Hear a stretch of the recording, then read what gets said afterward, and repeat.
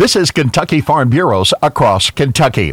Kentucky Ag Commissioner Ryan Quarles says the Meat Processing Investment Program is the latest Ag Development Board step to support farmers. That they acted boldly and set aside $1 million of tobacco settlement money to help encourage increased capacity at our 20-plus or so USDA-inspected meat processing facilities across Kentucky. Quarles says the program is scaled to provide opportunity for all meat processors. Great an incentive program where even a small modification or upgrade of equipment could increase kill capacity. We want to be for that because it helps out a Kentucky farmer. We know for a fact that at least a couple of these processors want to do major expansions.